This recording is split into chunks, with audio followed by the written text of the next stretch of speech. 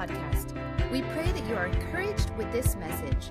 For more information, notes, or other messages, download the Overflow app or visit our website at overflowdfw.com. Our motivation of worship isn't always to get something, but when you worship, you just do get something, right? If you're not getting anything out of worship, then try giving a little bit more in worship, right? Are you guys with me? So you're like, I just didn't get anything out of worship today. Well, did you give anything in worship today? No. Well, the problem is worship was never intended for you to receive. You just receive because you encounter the uncreated one, and he just blows you away. And that's what we're going to talk about this morning.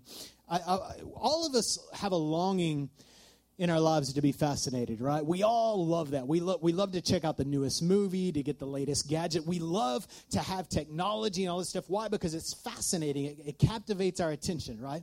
And sadly, we live in a world that is so driven by entertainment. In fact, Americans spend about $3,000 a year on entertainment alone. Tons of money, about around $200 a month. Most of us will spend on being entertained, whether it be cable television, whether it be a Netflix account, whatever it is. We just invest money in entertainment. And I'm not rebuking you for that, but this is telling us something. The reason why entertainment is a priority in our life is because we long, in the human heart, God has put inside of you a desire to be fascinated by something. I remember as a kid, I was born in the 70s. Some of y'all don't even know what the 70s are. I was born in an era of the 70s, and I really kind of grew up in the 80s. But as you know, when I was a kid, the big thing was video games. And I remember when I was a kid, I don't know, man, I was probably like 6 or 7 years old. We had some friends bring over this box to our house. And it had you put batteries in it, which that totally doesn't make sense now. You put D batteries in it, and it had some switches on there for levels and hard or turn the volume up. And the volume actually came from the box. You didn't put it, the volume didn't come through the TV. It came through the box. Isn't that weird? And so, and back in those days, we didn't have cable like we do now where you plug the thing in the back. You actually had these two screws on the back of your TV, and they had a box that you had to screw these pins to on the back, and you get a reception that was kind of fuzzy, and you switched on their device or TV. And so it was like a little switch that you put on your antenna. And so eventually they came out with AV imports and now HDMI and all this kind of stuff.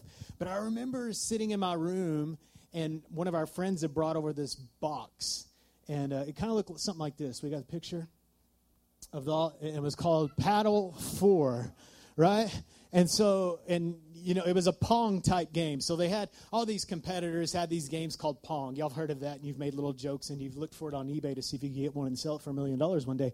And so what it was, you had this little paddle, and it's featuring 4 games with detachable remote controls. Now, detachable doesn't mean wireless, right?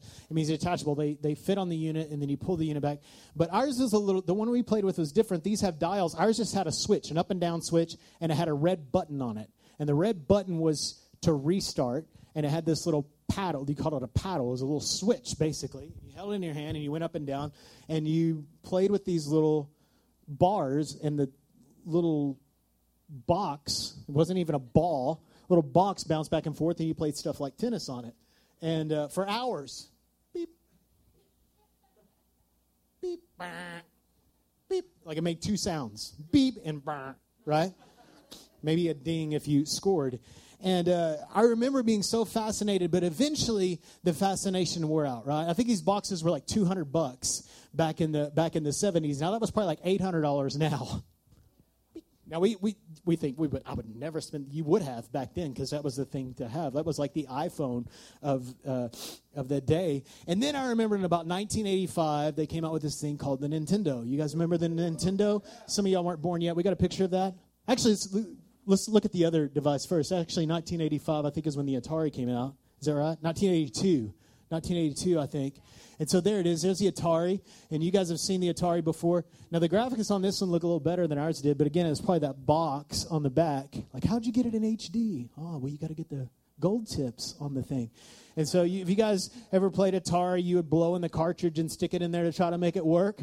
And if you played, how many of y'all were alive when the Atari was around? Okay, about 4 of us.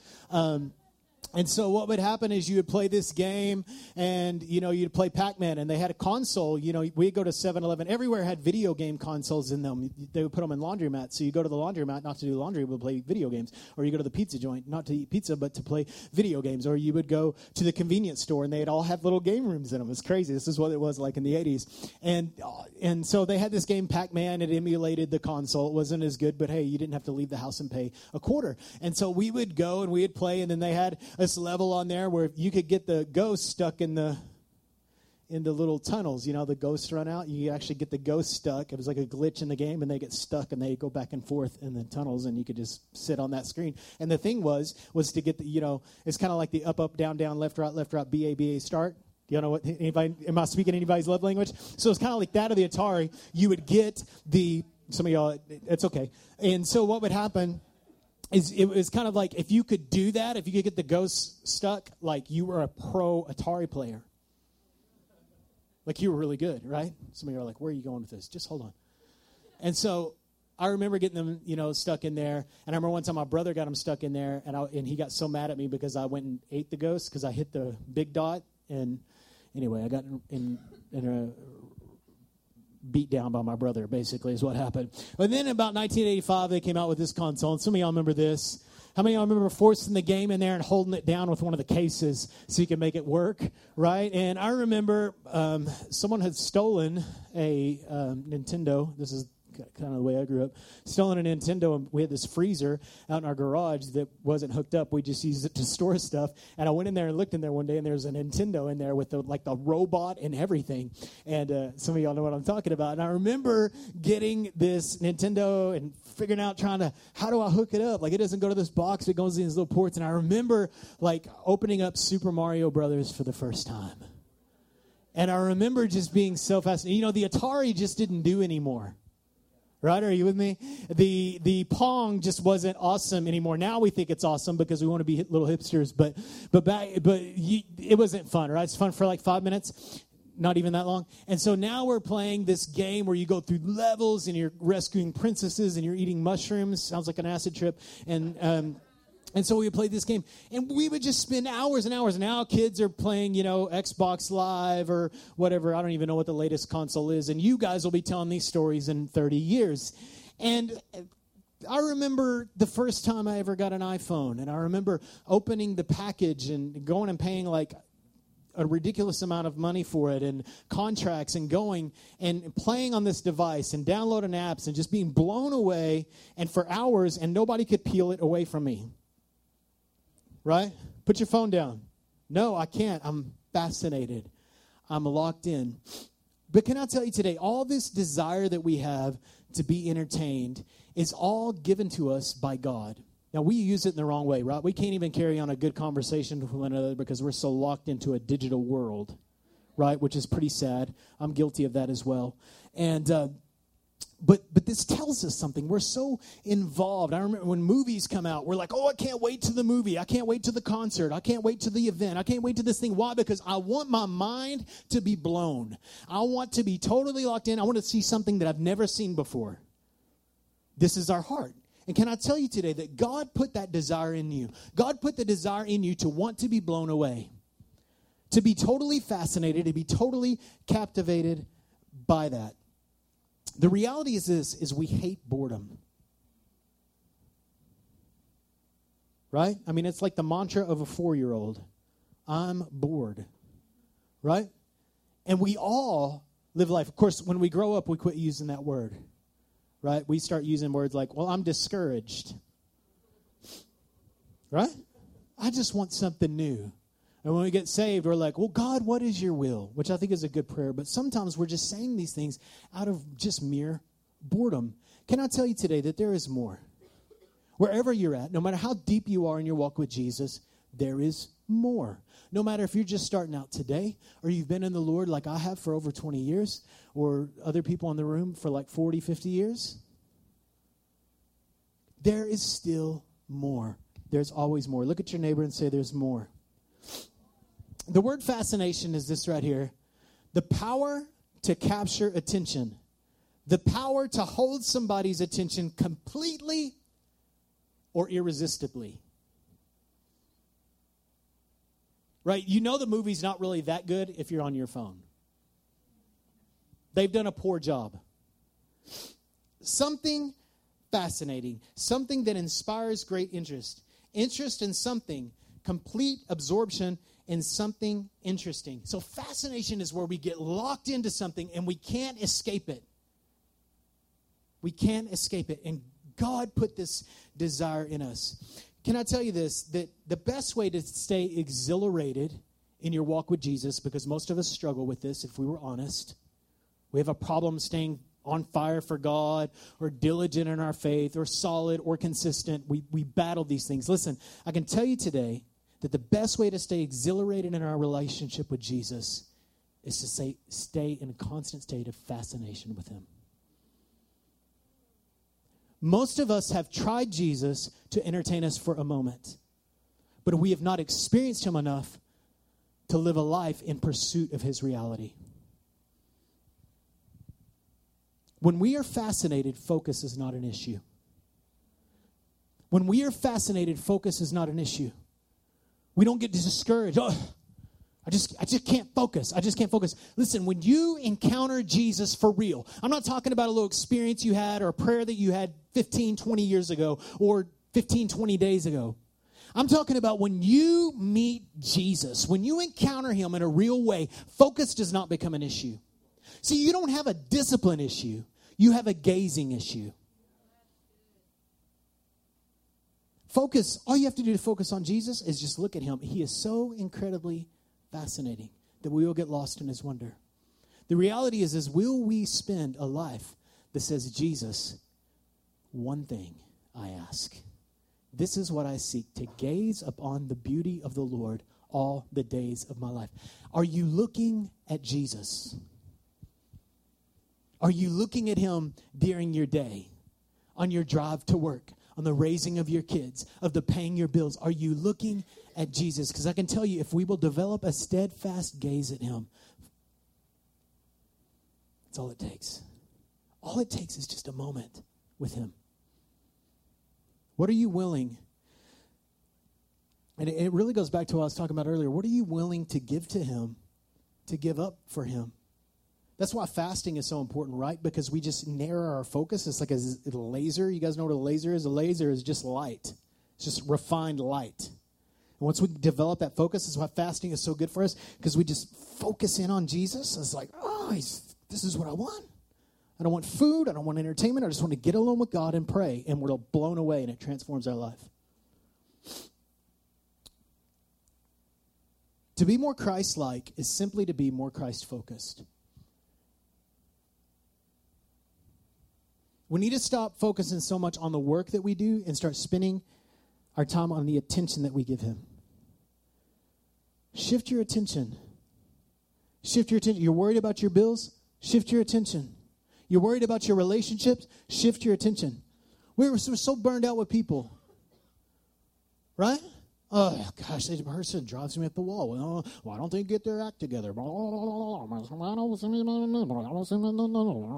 Benny likes when I do that, so I have to do that for him every once in a while.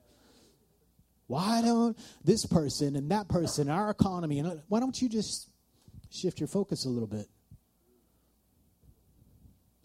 Maybe you need to give up an opinion. Some of you need to be a little bit more open about your opinion. Some of you just need to shut up.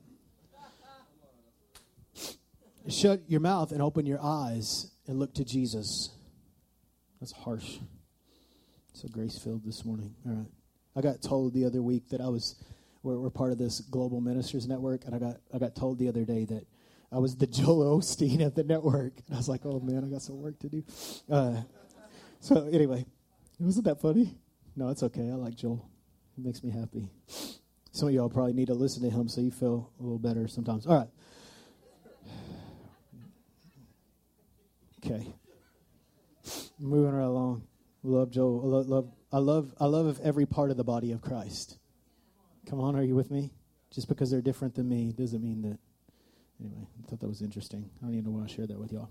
All right, let's talk about realities of living a fascinated life. So if we're going to explore the wonder of God, then what we need to do is we've got to know, and what we're doing is laying the groundwork for this series, is we've got to know what it's like, why fascination, how do we live in fascination. And so I've got three realities for you this morning. Number one, Jesus is full of breathtaking wonder. Jesus is full. Look at your neighbor and say, Jesus is full of wonder. Jesus is wonderful. He's wonderful. He's full of wonder. Check this out. Mark chapter 9, verse 15. As soon as the people saw Jesus, they were overwhelmed with wonder and ran to greet him. They were overwhelmed. They were like, who is this man that we've been reading blogs about? Right? Who is this man that everybody's telling us about? Who is this man? This man is Jesus. They were overwhelmed with awe. They were overwhelmed with wonder. They came out of the woodwork when Jesus showed up. Jesus knew how to grow a crowd. And it wasn't because he was really good at marketing or did a social campaign. It's because he is a man that is absolutely full of wonder. When we look at him, we're blown away. In Revelation chapter 1, when we talk about the book of Revelation, we automatically shift gears to like eschatology, right? The end times, that type of thing. Did you know that primarily the book of Revelation is not primarily a book about the end times? It's primarily a book about Jesus. That's why John in the first chapter says this, the revelation of Jesus Christ. So I encourage you to pick up the book of Revelation and don't try to study it to know what's going on in our culture. Just study it to know who Jesus is. Because it's a picture of who Jesus is right now. So John, if you guys know who John is, John was one of the disciples. He was a fisherman, and he started following Jesus. Jesus said, hey, come follow me, and I'll make you a fisherman. So John's like, cool, I'm on board. John became very close to Jesus. In fact, he refers to himself in the gospel account of John. He refers to himself as the gospel that Jesus loved. Isn't that cool that he was so confident in his love that he was so confident in the love of God, he said, the disciple that Jesus loved. So you don't have to be bashful when you're like, God loves me. You can just be super proud. John was, and he's one of the apostles, so he's a pretty good role model. Come on. And so what happens, if you guys know the story, is they try to kill John, okay? They tried boiling him in oil, right? Deep frying him. They tried to deep fry him. They could not kill John. He wouldn't die. So what they do is they send him to this island called Patmos. It was like an Alcatraz of the day. And when he's there, he gets this revelation of who Jesus is at that moment now. Right? Now, he had a revelation of Jesus on the earth. Now he is getting a revelation of Jesus now and Jesus of the end of the age. He had been with Jesus on the earth, and now he was getting a different revelation of Jesus. His revelation on the earth was great, but he wasn't satisfied. So here he is, and he starts writing this book called Revelation. Now, one of the stories I love about John in the Gospels is they're sitting at a table one night, and John the Apostle says, Lord, and he says it this way, the disciple that Jesus loved, said, Lord, can I just come up to you and get real close to you and rest my head on your chest? You guys remember that? The King James Version says bosom, which is weird. First of all, that a man would have a bosom. Second of all, that it would be in the Bible, right? And so he's like, Lord, can I put my head to your chest, right next to your heart? Can I just rest there? Can we cuddle? Right? And so we know the story that John sits there and he rests. And then I could imagine the other disciples getting frustrated. But listen, he was the only one that asked. It would have been open to anybody. I believe in those moments, whenever he asked Jesus that, Jesus said, this is the one. This is the one that I'll give the greater revelation. Because he wasn't just willing to sit with me and hang out with me and experience the miracles, but he was actually willing to get down and listen to my heart. That's what I want to be like. That I would be a disciple that would say, Jesus, I want to know what's on your heart. Not just what you're doing on the earth, but I want to know what makes you tick.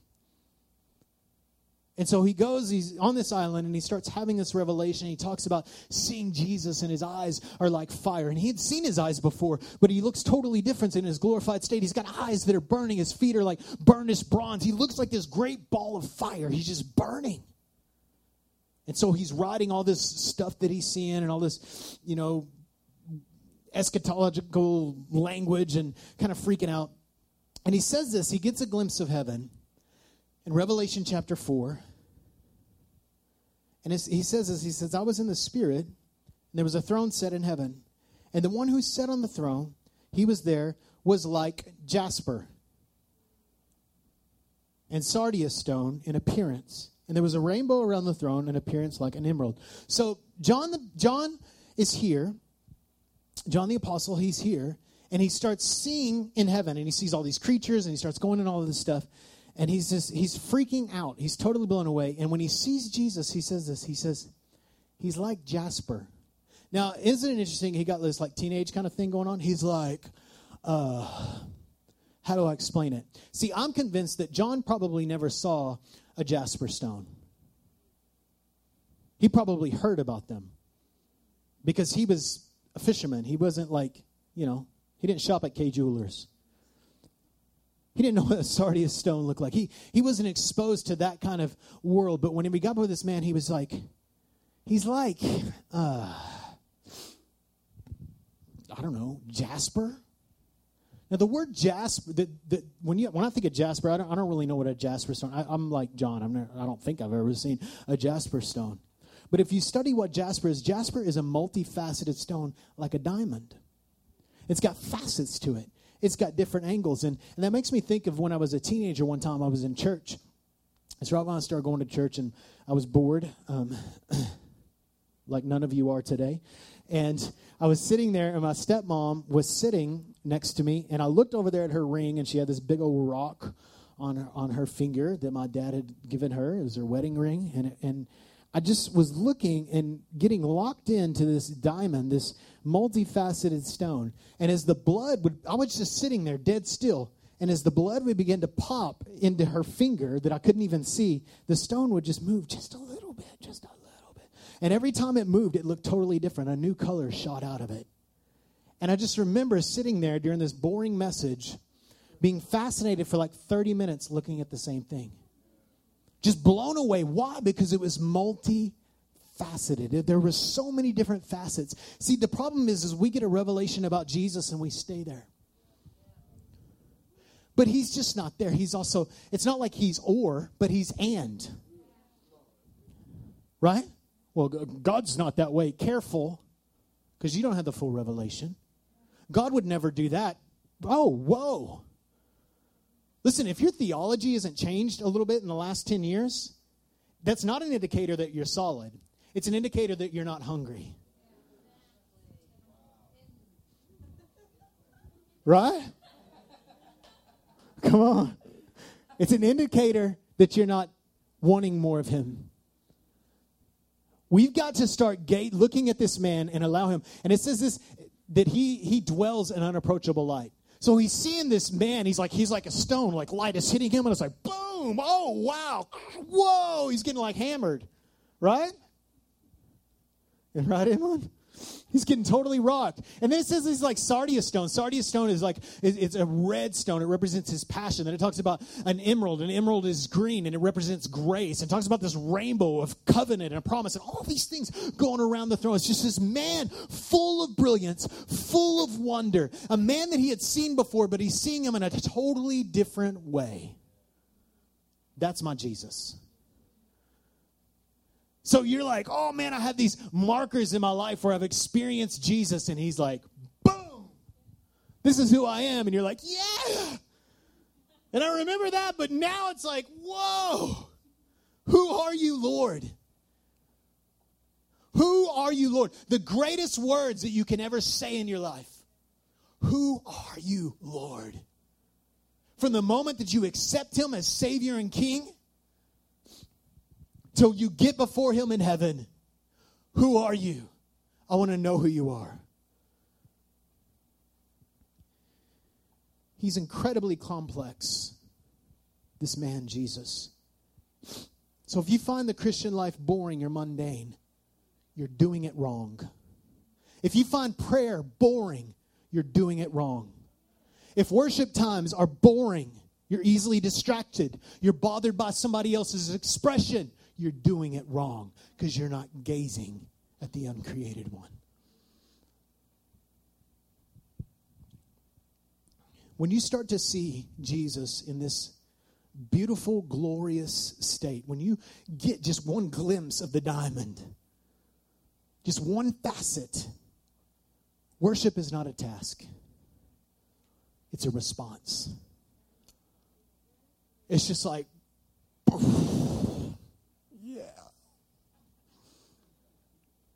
See, his presence demands worship. He doesn't have to command it. He just demands it because of how glorious he is, how beautiful he is, how multifaceted he is. You can't, when you encounter Jesus, you have to worship. It's just, I got to. Because it's reactive. It's like, whoa. And so he sees this. He's having this vision in heaven. And then he starts seeing all these creatures that have been in heaven forever. Right? And they're like all around the throne and they're going, holy, holy, holy is the Lord God Almighty who was and is to come. They've been saying it for millennials.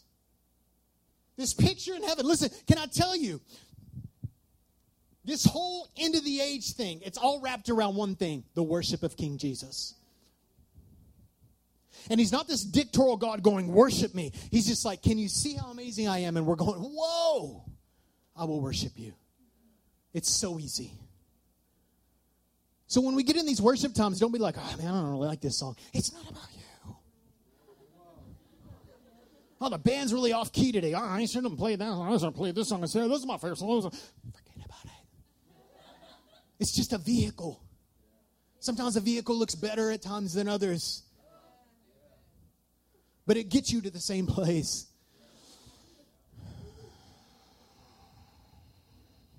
So if we're not fascinated by Jesus, it's because we're not looking. So we see this picture of these creatures, and they're walking around heaven. They're going, holy, holy, holy is the Lord God Almighty, who was and is to come. I mean, they're just saying it over and over and over and over and over again. They were for millennials.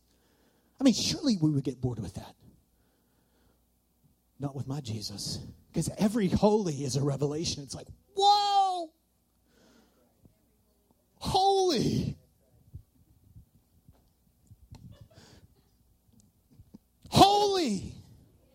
They're freaking out how glorious he is. And they've been standing in his presence forever. So get your mind off of your cars and your mansions in heaven. There's something way more beautiful and way more involved and way more fascinating than anything that your tangible earthly mind can grasp. He is going to blow you away. You're going to get hammered and you're going to start tasting it now.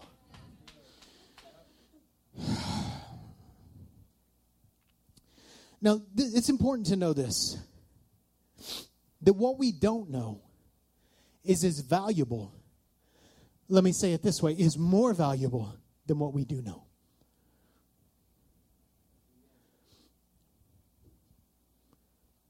Good, right? Because knowledge puffs. I know that.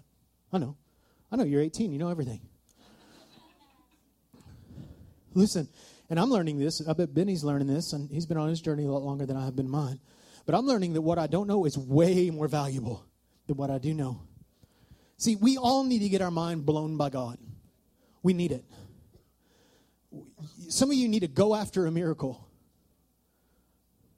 You see, go after it. Well, then I'm going after Jesus. You are. But you need to start believing him and trusting him for some miracles in your life. What are you asking God for that will just trip you out? Are you willing to ask God to see like blind eyes open? It's uncomfortable.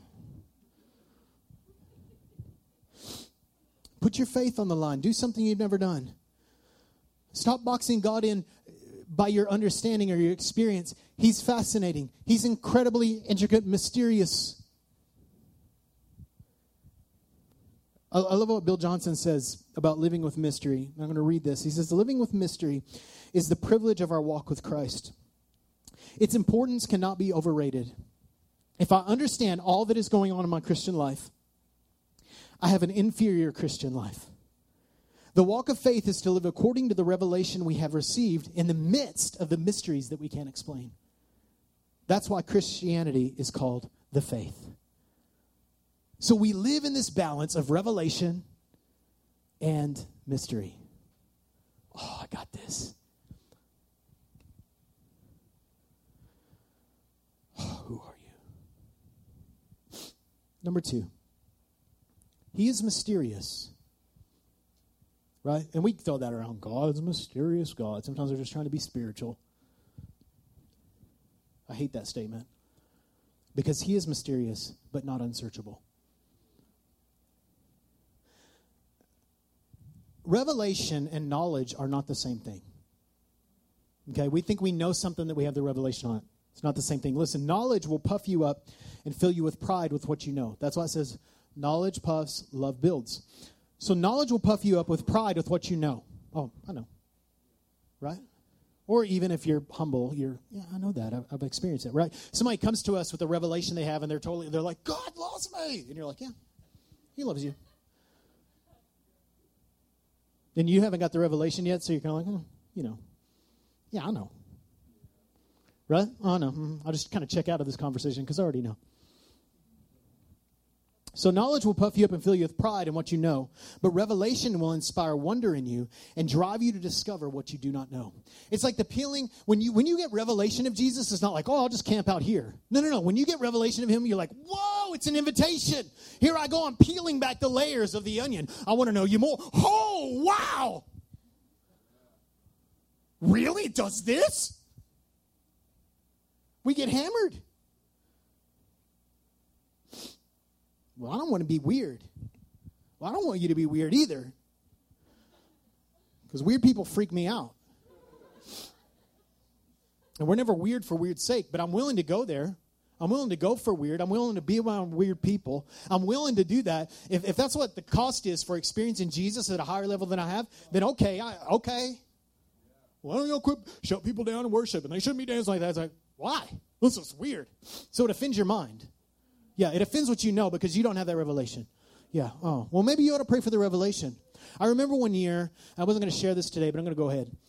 We went to this event called The Call in 2000, and this movement started. It was on the Mall of Washington, D.C. And, man, I'd been leading worship. I've been leading worship longer than I've been preaching. And, man, I really considered myself and kind of prided myself in being a worshiper. I was after God. And I remember we were at this event, and there was this young man, and he had, gauges in his ears, and he was, this was before everybody had gauges. It was, 1 in, 1 million people had gauges at the time. And he was just this freaky-looking, cat that looked like he probably lived on the streets. And he was, we were all worshiping, and, I look over there, this kid, Jason Upton's leading worship or something, and we're all, going after it. And there's this kid, and he's, doing this weird, kind of, dance. And I'm like... And I was like, whoa, that's weird. And I was like, that's cool, man. I just, I was like, that's cool that guy's going after God. I was like, Lord, I want to be able to worship you like that. And he said, why don't you? And I was like, okay. I tried to put my little dude on. And, but I'll just never forget at that moment. I was like, never, ever, ever will I envy somebody else's worship. I might be inspired by somebody's, but never, ever will I look at somebody else's. I'm going to just give Jesus all I got.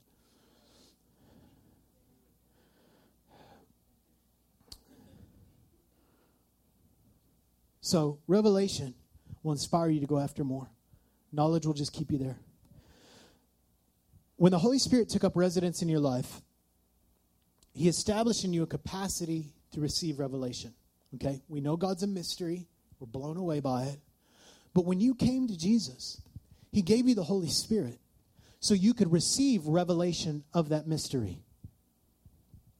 So we see Mark chapter 4, verse 11 right here. Jesus is telling a parable, and then he says this. He says, the secret of the kingdom has been revealed to you, but those who are on the outside, everything is said in parables. In other words, I got to break it down real basic for them. They may be ever seeing and never perceiving, ever hearing but never understanding. Otherwise, they might turn and be forgiven. So Jesus is saying, I gave you the revelation. You can receive the revelation because you are with me. It takes Jesus to understand Jesus. Okay?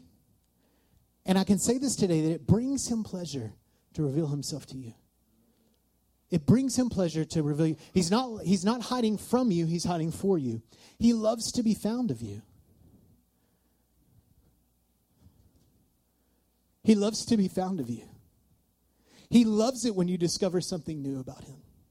It lights him up. Check this out. Ephesians 1:9, it says, he made known to us the mystery of his will according to his good pleasure. Did you know that God created you for pleasure? For his pleasure? And you know how he gets pleasure? By showing you who he is. We're like, yes, God, it's so good. He's like, isn't it? I'm so glad you got it. I'm so glad you understand how good I am. And I got more to show you.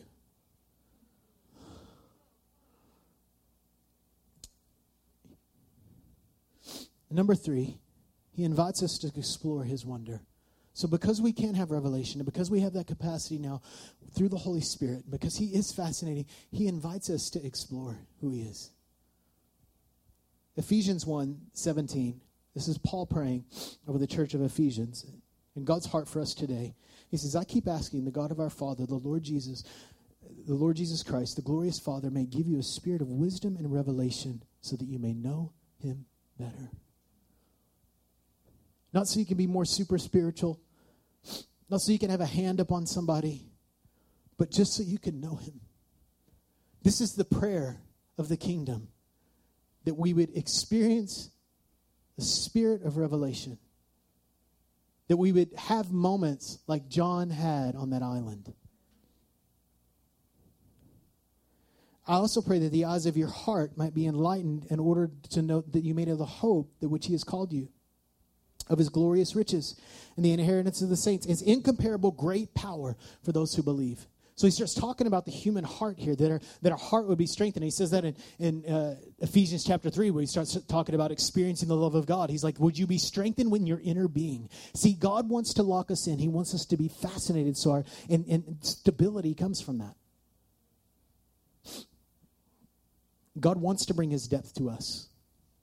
Listen, God wants you to be deeper than you are right now. No matter how deep you are. You might be super shallow, right? You might be like a bread and water kind of Christian. He wants you to be deeper than that. Wherever you're at. And it's not just because he has a high demand. The demand is high. Let's just be real. The demand is high. But he doesn't have this for you to meet the demand. But because he enjoys you getting to know him.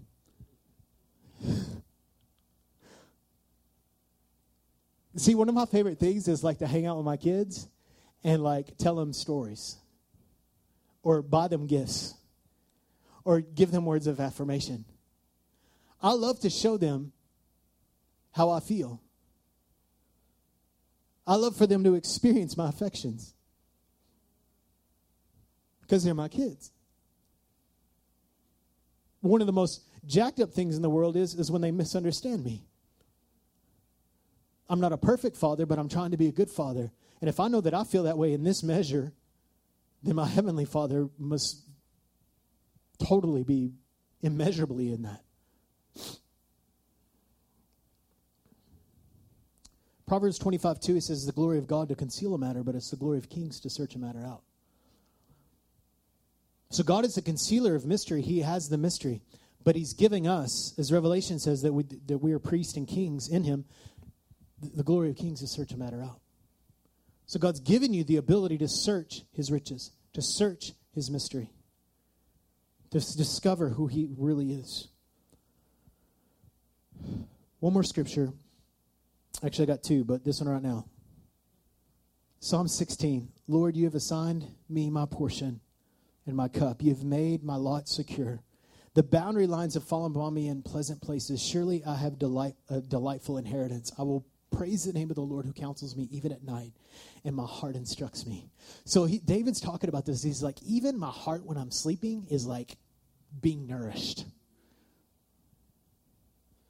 I've had a few moments in my life where I've like been dreaming about God in my dreams. Not like physically, but just like experiencing him, like in church or worship service and doing things. Or seeing God, a miracle or something. Like I dream sometimes about stuff like that. I wish I would dream about things like that much more. And then I've woken up from those dreams and I can feel the presence of God in the room. Does that ever happen to anybody else?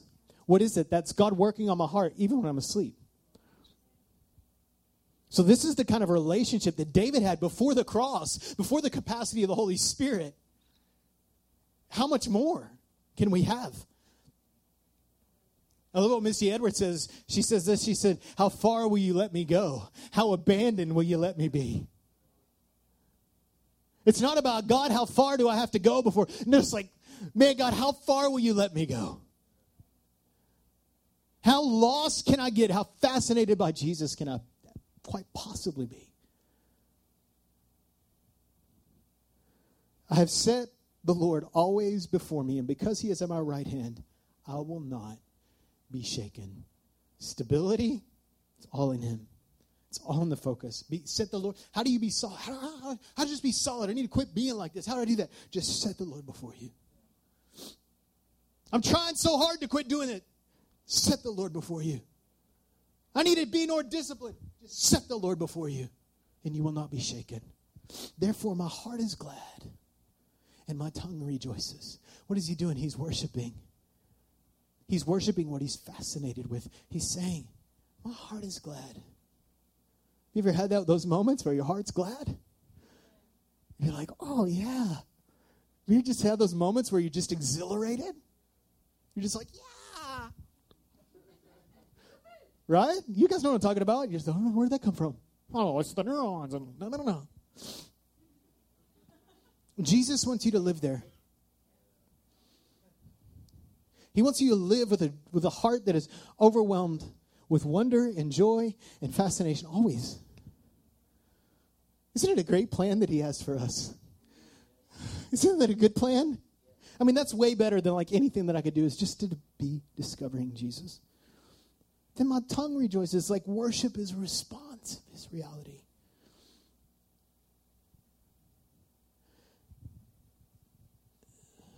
Hey, Nate, since you're here, could you come play just on the acoustic or something? You guys have seen that movie Matrix, right? Okay. So it starts off, and it's totally like the same thing as Alice in Wonderland. So for you old school people, you get this, right? She follows the bunny down the rabbit hole, right? And it brings her into this place that's full of fascination. So in the movie The Matrix, is it Morpheus? Is that his name? Okay. I'm in the right room. So Morpheus is there, and he goes to Neo, and this is the first movie, right? And he's like, you can take the blue pill, and you can just leave everything the same, and your life will just go on kind of the way it's always been going on. He's like, or you can follow the bunny, right? He said, you can go down this bunny hole. You can go down this wormhole. You can go through this eternal journey, something that's going to blow you away if you take the red pill. And if you've seen the movie, you know he takes the red pill, and you know it gets like unlimited, and it's awesome. But some of you today, it's time to take the red pill. And I'm kind of on this journey, but I really like doing it with people. And so I would like to take some people on that journey with me today.